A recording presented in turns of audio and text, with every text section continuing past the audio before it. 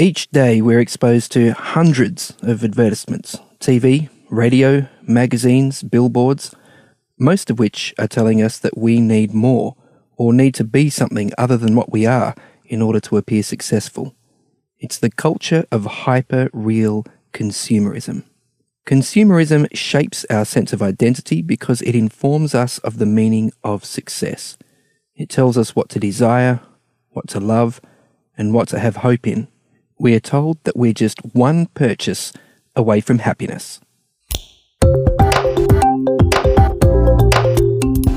This is Signs of the Times Radio with Kent Kingston.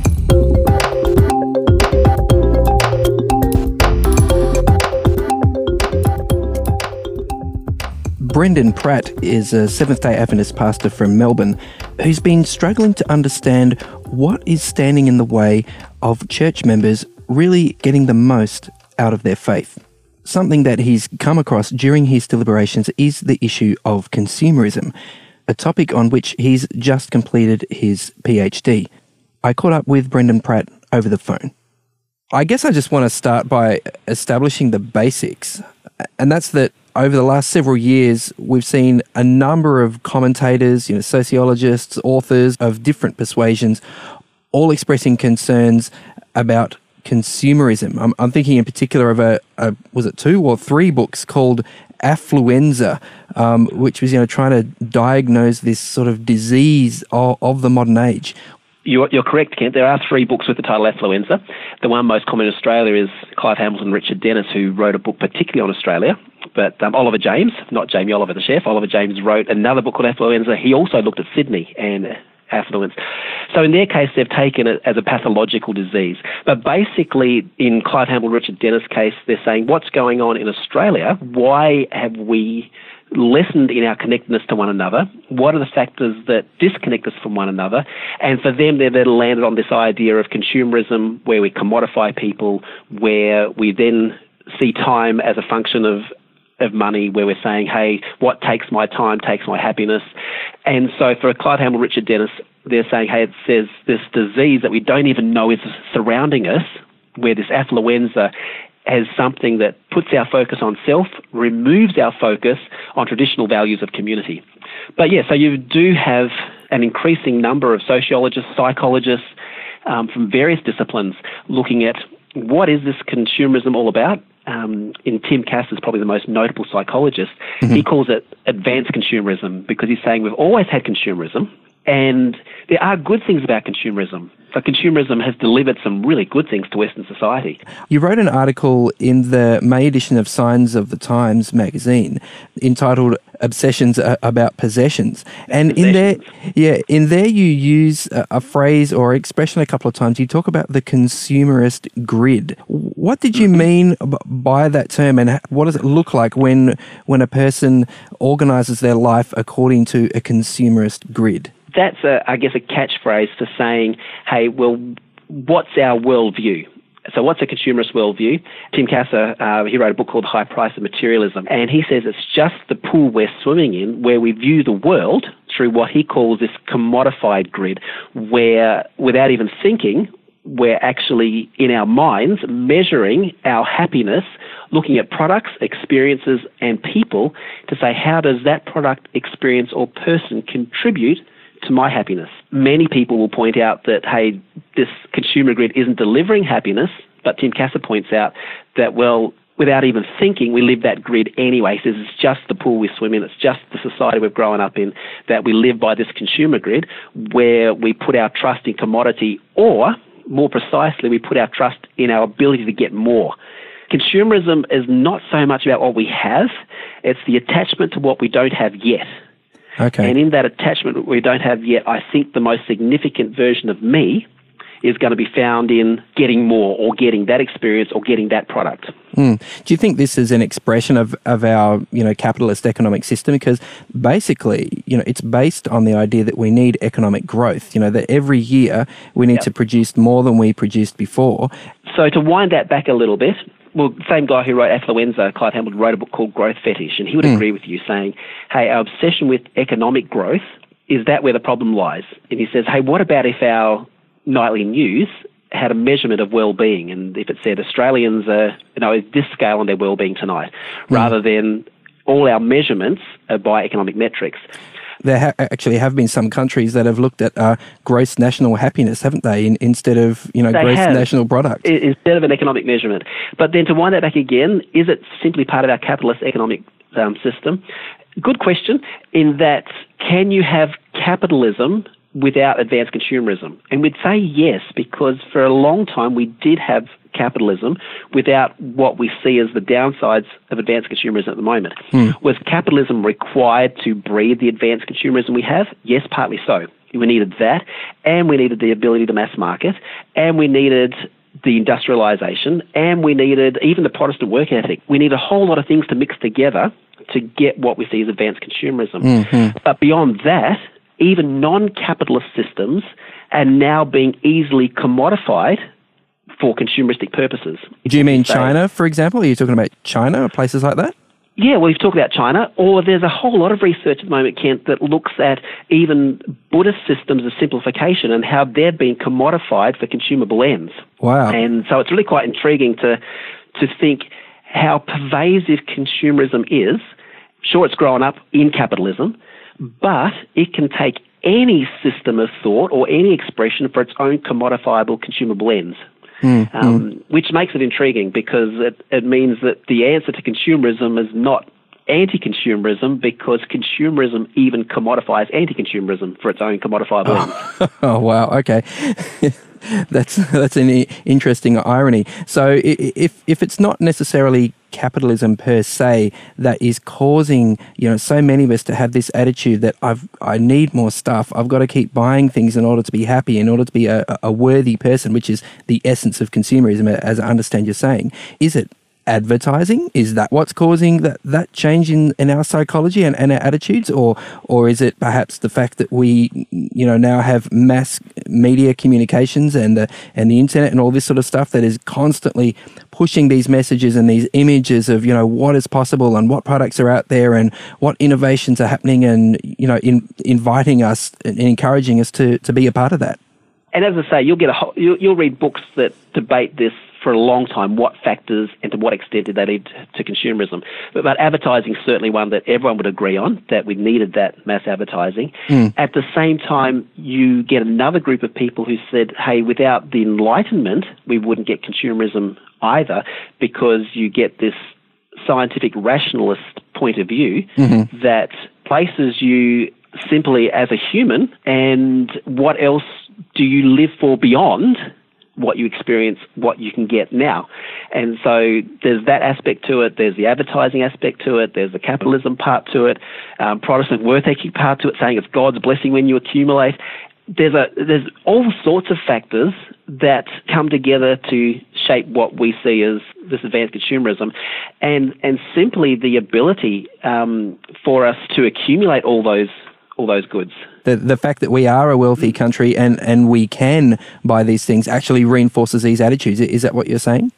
Yeah, so all of that comes together to form this idea of advanced consumerism. To separate any of those bits out is really quite a complicated thing to unravel, but in the end, any of the commentators who, to what extent they say this was shaped, they all agree on that what it results in is this, what they call commodification, where we're able to commodify products, but then able to commodify people, and that's probably the biggest danger. Yeah, and I wanted to go there. So a commodity is something that you can buy and sell, I guess, when it comes down to it. Like we have commodities markets and things like that. But you say it can apply to people. So explain to me, walk us through it. What does it mean to commodify a relationship, for example?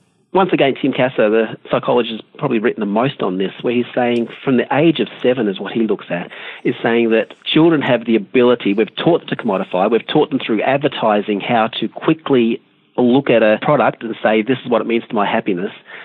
But then they have the ability to do that with people and say, how well does that person contribute to my happiness?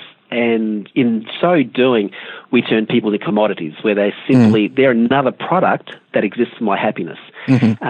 Now, we've always treated people in all sorts of ways, but when in consumerism we have this ability to, on a mass scale, turn people into products. Now, whether that's industrialization, where people no longer do the whole of the process, they become a part of a production line, whether that's a factor of even our view of sexuality, where pornography is the commodification of a person, where they become a product.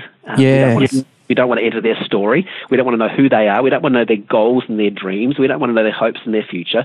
We want none of that. We simply want what they can offer to my happiness. Mm-hmm. So this is an expression that we use quite often, where we say often women are seen as sex objects. So this is exactly what you're saying, isn't it?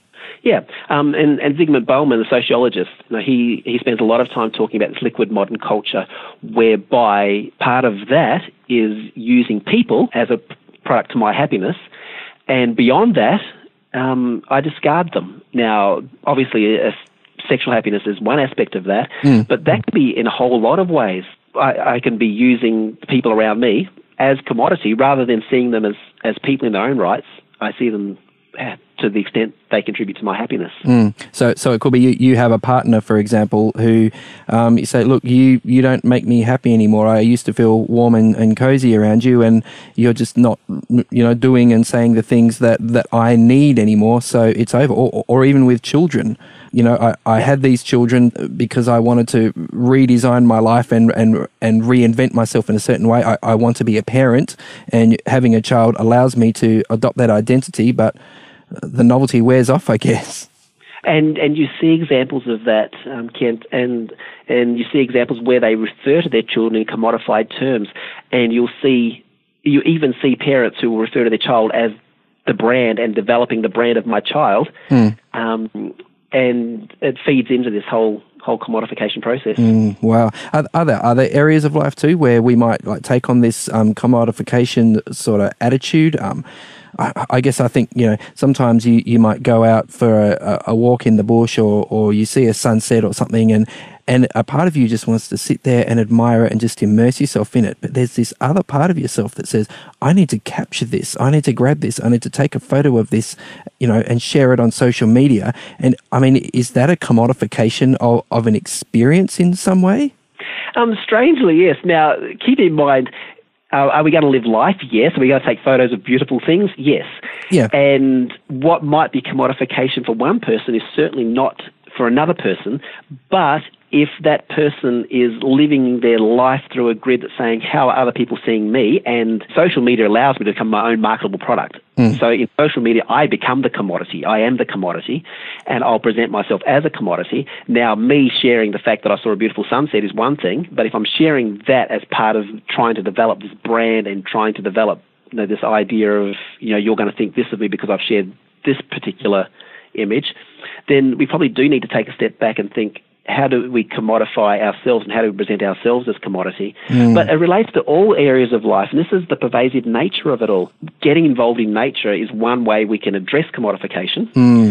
We commodify our spirituality. We commodify all areas of life can be filtered through this, what we refer to as this consumer grid, because we spend so much of our time looking at the world through commodified eyes, and we look at what's in it for me. So I'll pretend that I'll go to a particular entertainment event or whatever the case, and I'll say, well, what was in this for me? And we want more commodifiable, usable experiences. And so, for instance, once upon a time we might have watched 5 days of cricket, then we watched 1 day of cricket, now we want a 20/20 experience because we want more glitz, more glamour, we want it done quickly, we want it over, we want that experience so we can move on to another experience. Yeah. Now, is there anything inherently wrong with liking 20/20 cricket? No. But it is another example of how we try and commodify the experience and package it into shorter and shorter, more usable, consumable products. Sure. And so we do that with a lot of things. We want the usable, consumable part of it. And in so doing, we abstract from our culture and turn our culture into short consumer bites. I just wanted to go back. You mentioned it's possible to commodify our spirituality, and that's a sort of a strange thing. I'd just like you to unpack that a little bit for me, because I mean, I'm imagining that you as a pastor might be selling spirituality as a solution to consumerism and commodification. I imagine we'll get onto that in a minute. But before we do, how can our faith or our spirituality be commodified in an unhealthy way? we market spirituality. So we live in a culture whereby I will take the token of spirituality, like I might buy a candle at dusk that has Eastern mysticism connotations or whatever, or meditative or whatever it's going to be. I'll take the symbol of it without buying into the bigger story. And we can do the same with Scripture. We can take commodifiable pieces of the Bible rather than entering into the whole story of. We can do the same with the way that we evaluate a worship experience. We might attend a church service and we walk away using the same categories we would to measure a movie, for instance, to say what was in that for me, forgetting that, a religious experience is about worshipping a bigger deity rather than I put myself at the center and I measure it by what's in it for me, and I'll make a commodifiable spirituality where I might take a little bit of Christianity, I might take a little bit of Dalai Lama, I might take a little bit of something I heard on Oprah, and I will make my own piece of commodifiable spirituality. Wow. And it's a very fluid expression of spirituality. And so it is an interesting world to think, what's it look like when we present, and we do present religiosity as a consumable product, because we are presenting to consumers, but at what point do we grow beyond treating it as a consumable product for it to be something more essentially bigger than that? Yeah, and I guess, Brendan, you'd have to admit that sometimes, churches and religious organisations are guilty of perhaps commodifying spirituality themselves in terms of, hey, guess what? Motivational, inspirational speaker, X has put out a new book, amazing new insights, and oh wow, I've got the whole collection of this speaker's books or this speaker's DVDs, or I've watched all their YouTube videos. It becomes a very product-oriented affair, doesn't it? And once again, there might not be anything wrong with having that person's products, but when we present it as a consumable product, then people will treat it as a consumable product, and it's just another category on the market. In my job as a pastor, it's very easily to want to present what I'm presenting as a better option than what someone else is presenting. And so we will dress it up in commodifiable terms because that's how we work. Yeah, because we're trying to speak to the culture. And if the culture is a consumerist culture, then it's very, very tempting to address your spiritual messages in those cultural terms. Yeah, and consumerism isn't all bad, Kent. It's when it commodifies people and when it destroys relationships and when it destroys those factors that bring about well-being and a healthy flourishing of a culture. That's when we have a problem. But there's some upsides in it as well. And so we've got to keep in mind that, hey, let's not just be down with consumerism, but let's be careful that consumerism isn't taking us to places that ultimately leave us in a less connected society that's less healthy. Okay. So in summary, would it be fair to say that this whole phenomenon of consumerism is basically encouraging us to be incredibly self-centered? Is that what it comes down to? Your basic selfishness, really? Yeah. Now, this might be overstating the case, Kent, but I see consumerism as institutionalized selfishness. We've always had selfishness. Yeah. But never to the extent of it being institutionalized as a value in itself, that we almost worship the selfish now. So it is institutionalized selfishness. Yeah, and you hear all these messages, you deserve it, you're worth it, that continually... It's all about you. Yeah, it's all about you. Yep. It's all about me, yeah. And I think in your article you use the phrase, the God of me, which is, quite a scary thought. So let's turn our attention now, Brendan, to the solution, because in your article you do point to a better way, and you go to an interesting place to find some answers. You look at the ancient Hebrew prophet Daniel, which is interesting. I mean, he's living in, pagan Babylon, around the time of Nebuchadnezzar and all this sort of stuff. There obviously aren't a lot of, Instagram feeds, influencing his his taste in shoes or toothpaste. So what was it about the story of Daniel that sort of grabbed you and helped you relate to this issue? Daniel is an intriguing one because it's a story of a young guy who's far away from home, living in a different culture, living in Babylon, where they change his name to a Babylonian name, they educate him in Babylonian, but he stays true to his different value system, even though he's successful in Babylon. So I've equated that to, hey, we're in consumer culture. you and I are going to consume, we're going to buy clothes, we're going to see advertising, we're going to buy food, but our heart can belong elsewhere. So Daniel purposes in his heart. And I guess that's where I picked up on that theme, that what do we purpose that we live for? Left to our own drift, we're going to drift into this culture of consumerism. And it's just everywhere. We're going to see 3,000 advertisements a day telling us to be something else, buy something else, have something else. So it's about recalibrating, and that's where I use Daniel as an example of recalibrating around deeper values. Yeah. So yeah, that's where I find one of the answers. Can you recount to us, Brendan, just some of the experiences that Daniel had that you feel sort of link with this experience? Because not all of our listeners will, necessarily be familiar with, the whole story of Daniel. So for Daniel at the start, he's in a foreign empire, and the king says, here's all the king's food. Daniel chooses not to eat the king's food. Now, some people say that's because it had been offered to idols. Some people say that's because it meant that you were identifying with the king's values. Some people say it was, for health reasons. Whatever reason amongst all that, Daniel has decided that, hey, I might be in Babylon, but I don't have to participate in Babylon. Now, later on it becomes very successful, but then there's a time where, if he worships God, and he had this practice of intentionally recalibrating and facing towards home, praying to God, if he prays to God, he's going to get thrown in a lion's den. He decides that, it doesn't really matter, because for him, it's not about him. No, he belongs to a bigger picture, and whether he's successful or not in Babylon's eyes isn't what he's measuring it by. And he's also, when the king offers him, he's able to interpret a dream for the king that no one else can. And the king offers him all these goods. He goes, it's not even me. It's God who's given me this clever mind. So Daniel's able to realize that life is not even about him, that he gives God the glory for his mind. He realizes he's living for a bigger purpose. And it's about that recalibration time, which is one of the other things that I often pick up on when I'm talking about consumerism, is this idea of Sabbath. Okay. Where Sabbath is this mark against consumerism, because it's this period of time where I remove myself from consumerism. And for me personally, Sabbath is this time where I will take a break from commodification. I'll take a break from advertising. I'll take a break from buying and selling. I'll take a break from time equals money. I'll take a break from trying to produce, because of the recalibration point where I'm able to recalibrate around values of family, values of deeper spirituality, where I'm able to remember, what am I here for? I might be in an empire surrounded by consumerism, but I have a different set of values to what the commodified consumer valuables will take me to otherwise. I see the Sabbath as a resistance to consumerism. Yeah. So when you talk about Sabbath, Brendan, you're talking about a 24-hour period out of every week, and not one of your own choosing necessarily, but one that is actually outlined in the Bible. And what did you say? So you don't work. I mean, I guess a lot of people know, Sabbath is a day of rest, but you also, did you say what? Stay away from social media, stay away from mass media. You don't shop.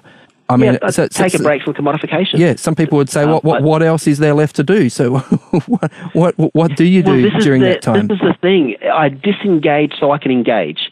So I disengage from consumerism. I disengage from commodification. I disengage from my television. I disengage from trying to earn an income. I disengage from even paying the bills. Yeah. I disengage so I can engage. What do I engage in? I engage in time with in my marriage. I engage in time with my family. I engage in time with my church family in that space. I engage in serving in my community. I engage in time for growth as me as a person. I just engage with, nature is one of the things I particularly engage in. Can I do that any day of the week? Yes, I can. But there's so many things that crowd that out. By me making that space, I disengage from one side of things so I can engage in what matters. And for me, that's a recalibration space where I can think, what am I giving my life to? Am I commodifying people? Am I being caught up in this idea of I'm defining myself by products or defining myself by the need for more? It gives me a recalibration space. Wow. So whereas before you were saying that in some ways consumerism is institutionalized selfishness, I noticed that a lot of the activities that you said you choose to engage in on Sabbath are very other focused. They're focused on your family, they're focused on your friends, they're focused on your community, they're focused on your God. Would that be a fair characterization? And it is fair. And to go back to what I said earlier, where I said anti-consumerism is not the opposite to consumerism. So anti-consumerism, like an Occupy Sydney down with capitalism movement, that becomes commodified. The opposite to consumerism is relationships and healthy community. Healthy community is the opposite of consumerism because it is outward focused. A genuine interest in other people works against consumerism. Now, consumerism tries to commodify community. Brands try to create branded community with sorts of commodified online communities.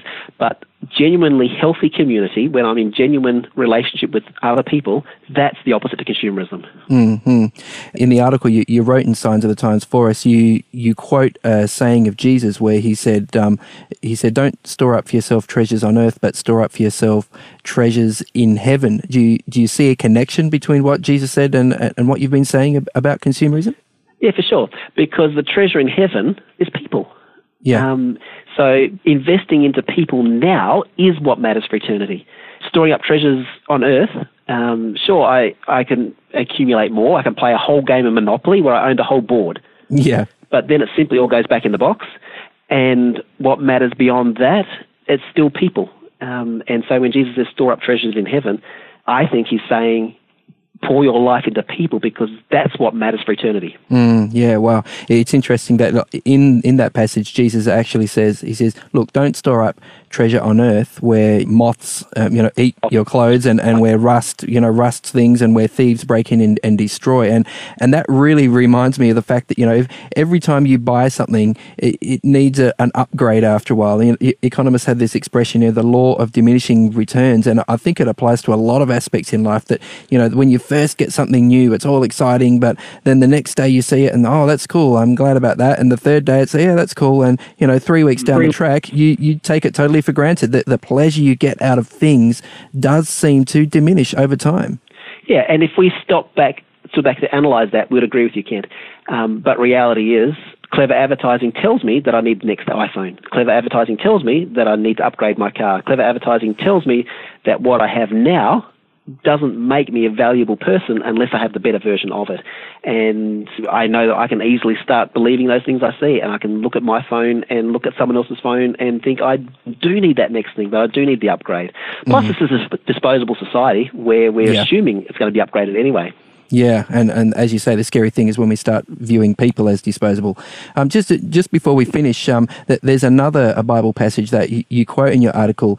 You quote the Apostle Paul, who said, "Do not conform to the pattern of this world, but be transformed by the renewal of your mind." And I mean, that's a really powerful statement. We've been talking about the pattern of this world, the grid, as you talk about the consumer grid.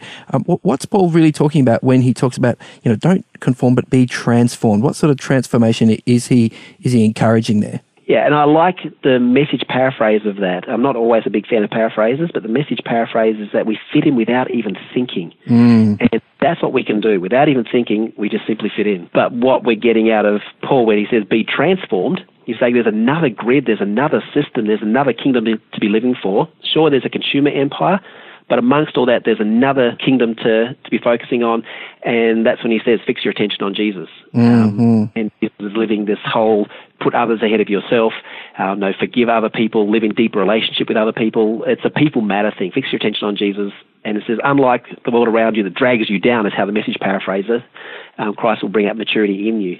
And I think that's an important point that Paul's making. But is Paul talking about consumerism? No, but he's talking about a culture that we can get molded into our culture's values very easily. And whether that's Paul writing or whether it's talking today, we can still get molded into a cultural system of thinking that turns people into commodity and misses what the most important things in life are. Wow, no, that's really, really powerful stuff, Brendan. Yeah, thanks so much for your time, and I certainly would encourage our listeners, to explore, that transformation that the Apostle Paul is talking about. As you mentioned, Brendan, it is about relationship, and I guess the most important relationship of all is that relationship with Jesus, which has that potential to transform your outlook, transform your values, transform all your other relationships, and give a brand new start. I mean, we'll still be living within the empire, as Daniel was in Babylon. But Daniel? Yep. Yeah, but there's I guess another motivation and another a greater kingdom that can guide us and push us forward. And we'll see the world with different glasses on. Yeah. Hey, thanks very much, Brendan. I really appreciate your time and your expertise, and thanks for writing that article for us. It's a pleasure to be able to chat about it. Thank you, Ken. All right. See you then. Today's episode was based on an article appearing in this month's Signs of the Times magazine. A subscription is just $26 for 11 issues a year. To find out more, visit signsofthetimes.org.au. Signs of the Times has been published in Australia since 1886 and is proudly produced by Adventist Media.